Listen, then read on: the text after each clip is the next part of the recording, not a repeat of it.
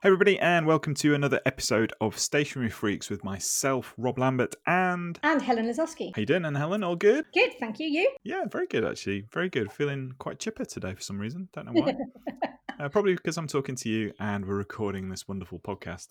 So today we are going to be talking about bullet journaling and alternative productivity methods, as in the one that I might use because I'm not a massive fan of bullet journaling. So, but Helen, you sort of. I am a problem. So my big question, and I think we've alluded to this in other podcasts that we've done, and I think it's about time that you had the opportunity to get off your chest. What the hell is your problem with bullet journals, Rob?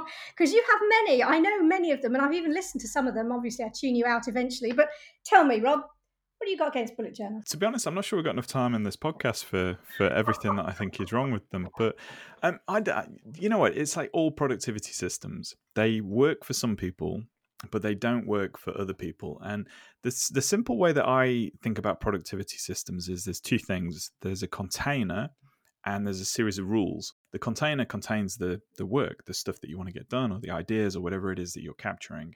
And the rules then become how you process that system. So this is about getting stuff done, essentially. And I think the challenge I had with Bullet Journal, I jumped onto it way back when it was Ryder Carroll first sort of came up with this system. Yeah. And I loved it. I loved the idea of being able to use a notebook to get stuff done. But every day that I was using it, I wasn't getting anything done. I was basically spending more time administering the container than I was actually doing the stuff in it. It just didn't work for me. I felt the rules were very rigid, and I know you can sort of flex it and do your own stuff, and I know that's a little bit what you do, Helen. You've sort of mashed around some of the sort of given rules, shall we say, that come with it. But I don't know. There's a number of reasons. One is I didn't like the whole rewriting of the calendar. It just felt completely pointless. And I know you mentioned there's some stickers, and of course you don't have to do that if you don't want to. But I was sort of following the rules to a T, and I was like, why have I got to rewrite the calendar?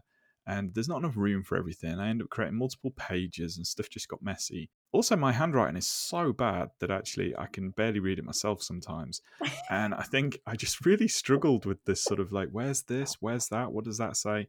And I just made a complete mess of it, basically. And this is all on me, you know. I'm not saying there's a problem with bullet journaling. It just doesn't work for me, and it's just so time consuming. I just spent so long on it that I was just not getting anything done.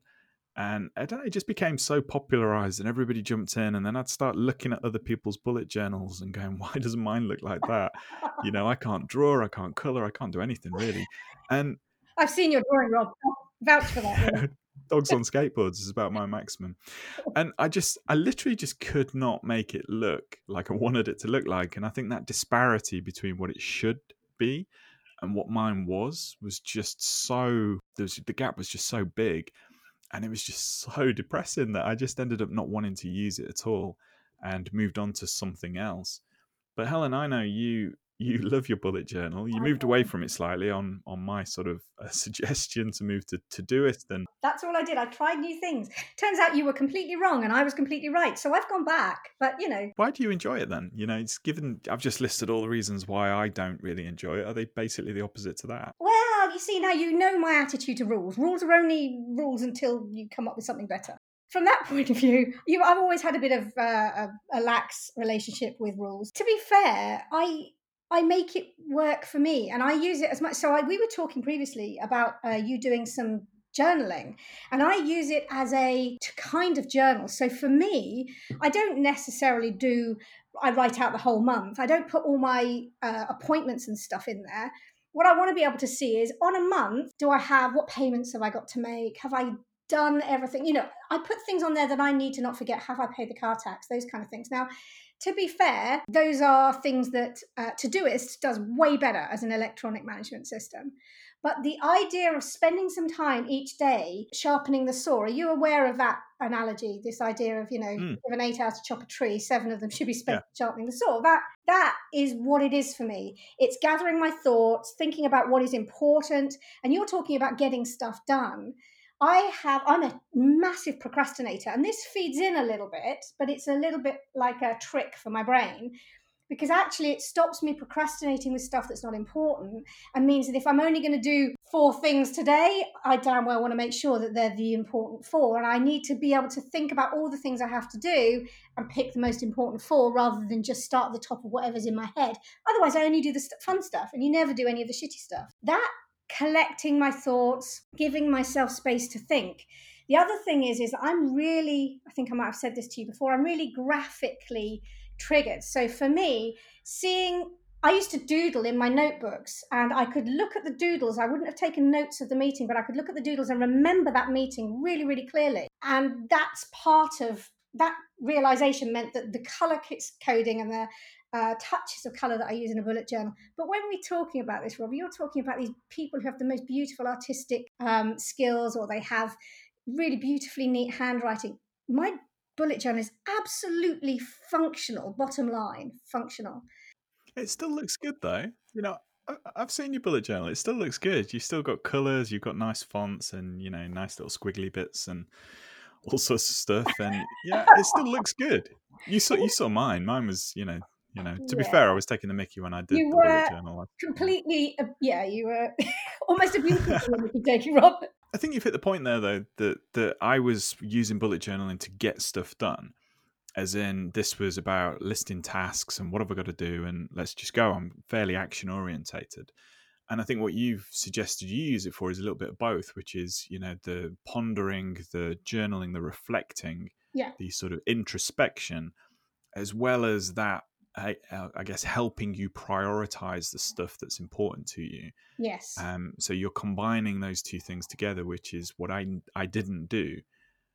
Plus, I just can't draw. So, but it sounds to me like you're actually, because I do journaling in a notebook, very physical, fountain pen notebook. And then I have a productivity system and I've separated those two. Is yours more of a combined? Mine is almost the opposite way. Yeah, I've pulled those two things together. I even keep my old bullet journals. They have no usable purpose whatsoever, but I keep them because of that reflection that's in there, in the same way as you might keep a journal. I don't know that I'd remember anything if I went back and looked at stuff. It's kind of like a diary of your life, isn't it? That idea of there are important things going on and certain points, and you're keeping some kind of record of that. Now, mine is usually, what am I going to do? Whereas yours, what have I done? But we're both going through that same process of, how do I feel about this? Given what's happened, what am I going to do tomorrow? And that's ultimately, both of us do that, exactly that. I've got two separate systems and you've got the sort of bullet journal combined, which, I guess is where I probably potentially went wrong, which was just expecting this journal to help me get stuff done, and that just doesn't play to me as an individual I come up with lots of ideas, I come up with lots of stuff that I need to get done, and I put it on a list and I do it. And I don't spend a lot of time reflecting in that system. I use a journal to do that. So what do you use for your bullet journaling? Is it a sort of pretty standard notebook? No, because I used to be a big fan of the Moleskine ones, and I did I can't pronounce this, and my stepdaughter's German, and she's tried to teach me the Leuchtturm ones, but I may have pronounced that wrong. But anyway, I know which ones you mean. Yeah, I'm not going to try and present. No. I'm not going to try and say that either. So you keep coaching me, and I keep forgetting. 20 minutes later, I've forgotten. But I tried both those, and I don't like the paper in them. So I switched to a beautiful one, which is called Paper, which I rave about. PAIPUR, and they are kind of a bit bigger than B5. So they are quite big, and they're not quite square, but they're quite meaty sized journals. But unfortunately, that company has closed now, and I'm really devastated. So I've switched, and my new is a Zen Art Supplies one, and they've got like this Modernista series, and they've got like little they do 4 or 5 different colors, and they do little Japanese icons or pictures down the side of the pages. So when you have the book closed, you've got color, and I like that because I'm childish, and it's joyful. Even more during lockdown is I've fallen in love with these ideas of the brush pen, the colouring stuff in, as you used to call it. It's even more joyful with a brush pen because it lets you do sort of hard downstrokes and soft upstrokes, which gives you an italic look for some of your letters. And you were saying about how, my bullet journal looks nice. Thank you very much, by the way, because that was accidentally a compliment. I pull from a kind of set of about 10 different things that I just do over and over with different colours. So it's not that I have a big repertoire of skills, I'm not doing something different each time. I just choose one for one of the 10. Halloween is one of my big things. So I did on the Halloween week go a little bit to town with the pictures, with, cauldrons and spider webs and, gravestones and pumpkins. So I did have fun with that. But because it was fun and I had nothing better to do during lockdown. Sounds good. Yeah, you see, I very much separate out the two systems, and I've actually started using calendars. I've actually, to be fair, I've used calendars. I mean, all the time that we work together, I would always have a calendar. I'd print it out and follow the Yeah. actual schedule on there. But I've certainly started using that a lot more in lockdown to try and add some discipline, some principle, some routine to the days, which can actually slide by if you're not too focused. And the whole time blocking stuff has been wonderful. I mean, I've always raved about it in Yeah. the work day, but actually in personal life has been great as well. For me, it's important to see everything in that container. I talked about containers and rules, and the principle for me is that everything that I have to do should be in that container, so that I'm not managing multiple systems. I don't have like a list here, a calendar here, and what have you. So for me, Google Calendar has been a godsend because I can create different calendars. So Yeah. there's a household one, there's a work one, there's a publishing schedule, there's a sort of recording these podcasts. All of that stuff is in there. It's because the power I found when you stick it all in one system and you can see it on a calendar is after you've stopped crying at how little time you actually have, you can see it forces a priority because you clearly can't be doing more than one thing at a time. And so you have to prioritize because there's only so many hours in a day, and you need to put in leisure time and spending time with the kids and staying fit and all that sort of stuff. But then the blocks in between are for filling up with podcast writing, work, or whatever it is that we've got to do. And for me, that's been huge. Now, how does this link to Todoist? Well, there are always those tasks that just need doing that don't actually, warrant a slot on a calendar, so to Mm. speak. Phone the insurance company, book this, do that sort of thing. So I have a dedicated slot on the calendar for admin, and I use the Todoist Google Calendar I integration was going so to that ask I can about that. Yeah. see, so I can see all the tasks that I've got in Todoist on the calendar. And I put them on roughly the same day as I have the admin, which is usually a Friday. Friday afternoons, all paperwork, accountancy, that sort of stuff. And the Todoist tasks are all basically on the calendar as well, so I can see everything in one place, which is super helpful. And it's been wonderful, because I'm not trying to take on too much. As much as Mm. I'd love to do a lot more stuff, I just look at the calendar and go, I can't. It's full. So tell me how, because this is really interesting to me, because how you were saying, you print out at the beginning of the day your calendar, and that's your kind of paper version that you stick with because it's all on there. And I appreciate that because obviously that's effectively your own bullet journal that you've created for the day. But what happens when things change? Because I know we have worked at the same company lots of times actually now, but particularly some companies, those meetings would change. Those things that you said you were going to do changed all the time. So you could set off for your 9 o'clock meeting with your calendar set for the day, and before you'd finish that 9 o'clock meeting, your 10 o'clock one had changed. How do you cope with that on a paper version? Well, I mean, it's still a digital version at the end of the day. It's just a printed out version, which I use to sort of schedule the day. I always try not to change the day itself unless obviously a big emergency pops up. So it comes down to where you want to focus your energy and attention. So if I've planned my day, and I will always leave margin in there. So there will always be gaps for people to put meetings in or whatever.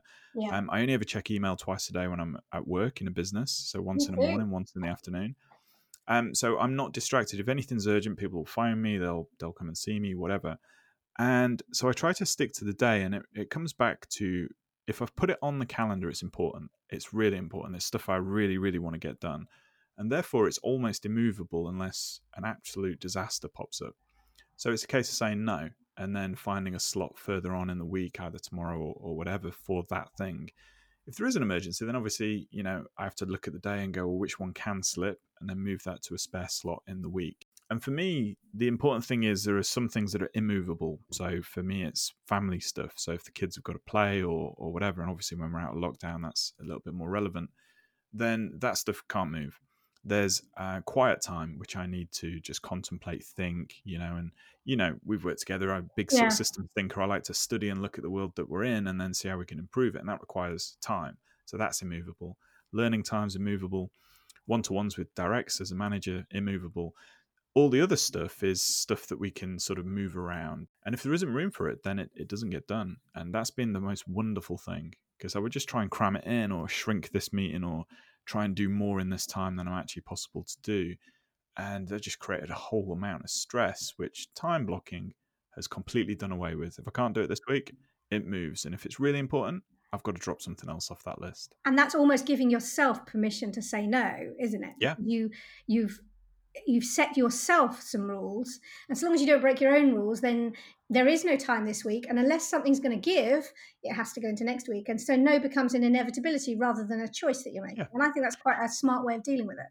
Definitely. And, you know, I've always encouraged everybody who's ever worked with me or for me to put all of their work in a calendar. So if you're, you know, whatever it is your job doing, maybe you're a marketing manager and you've got to build a brand new campaign, that needs putting in your calendar, because if you don't put stuff in your calendar, certainly at work, other people will. Yes. And that's the whole point, is this is busy, you can't book this time, but you need to leave some gaps and some margin for people to obviously speak to you, to work with you, and for you to, you know, have a little bit of space should things sort of shift around. But I've always encouraged everyone to put it in the calendar, because, you know, as somebody who works in the commercial world where everything is done through meetings and calendars, certainly now with Zoom meetings all day, Yeah.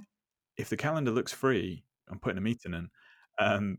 If it's busy, I'm going to respect that. And if it's absolutely urgent, I'll pick up the phone and speak to you. So I think there's a whole shift that needs to happen, certainly in the new, you know, lockdown, post-lockdown. What's going to happen? Are we going to be remote more? And this Zoom fatigue is very real. I'm working with a company at the moment that just is 9 to 5 Zoom calls, but that's not work. No. So Zoom calls doesn't work. So when are people doing the work? They're doing the work in the evenings or at the weekends, Which is and that's wrong. Yeah, it's absolutely. 100% wrong. So we need to get tougher. And time blocking Yeah. for me is, I'm busy, can't join this meeting. If the meeting's super important, then I can reschedule, or no, I'm not turning up. And it's hard. It's very hard for people to do. I'm not saying that's easy. Certainly depends who's booking the meeting. The CEO books a meeting, then obviously maybe I might be a bit more flexible. One would hope. Yeah, it's the time blocking for me though is that the tears that you get when you realize you can't fit everything you want to do into a week or into a day, and something has to give. You have to drop a project or reprioritize, and it's been wonderful for me. But just to finish up, really, I'm quite interested to just take one more question onto you, which is, so that calendar that you've worked with during the day, do you then take that physically and look at that before you do your journal reflecting, or do you reflect based on what your emotions tell you how the day has gone, or do you base it on what physically you've done? Are you ticking stuff off a list effectively, or are you responding to how the day made you feel? That's a great question, actually. So as I go through the day, I will tick the things that I've done, and then obviously I'll scribble all over it. I need to move this, I need to do that, or whatever. The journaling is, I do it often in the morning. I have a SAD lamp, which I don't know whether I suffer from SAD, but I certainly feel better once I've had 45 minutes of bright light in the morning.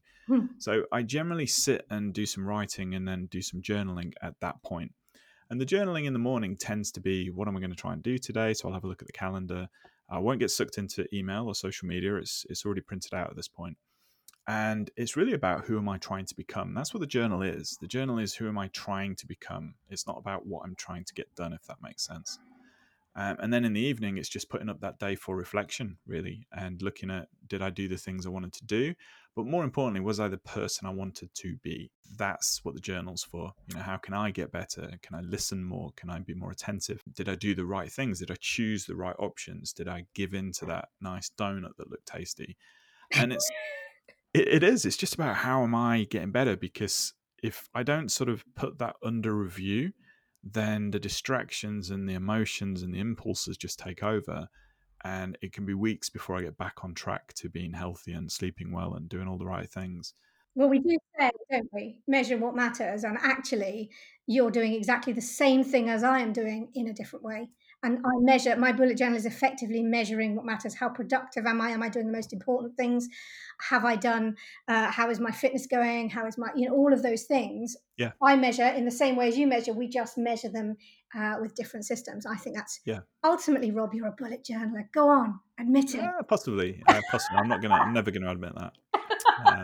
Not Never. publicly But I anyway. think I think what's interesting there is the measure is really important, and we'll actually probably dedicate an entire podcast Yeah. to how do you measure your productivity, whether using stationery or not, because I think the modern world is obsessed with measuring number of tasks done, number of followers, number of this, number of that, and actually, I think the measures that we're both talking about, or correct me if I'm wrong here, is a measure about who we are as a Yeah. person, which is hard to quantify into numbers, but it's easier to qualify through writing and journaling and reflecting on who we've been and our behaviors. Yes, I think that idea of it being behavior driven is the secret, really. I certainly am not going to go off this podcast and start bullet journaling, that is for sure.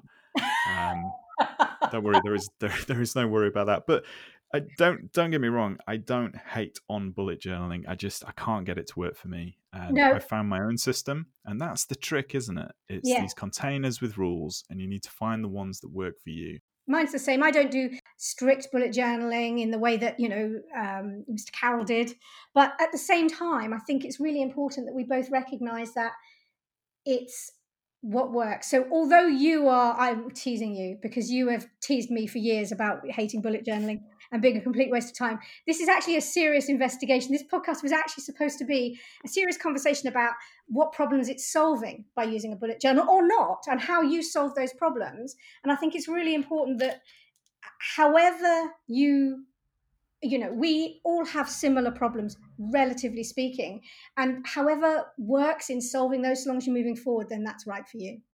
Thanks again, Helen. Have a wonderful rest of your day. I hope you've enjoyed this podcast. If you have, let us know. Leave a review, hit that like button wherever you're listening to this. And of course, let us know what you want us to talk about. We could ramble on forever, and we probably will do with every podcast. But if there's something specific that you want us to talk about, then let us know. And I hope you've enjoyed it and look forward to speaking to you in the next one. Take care, Helen. Bye.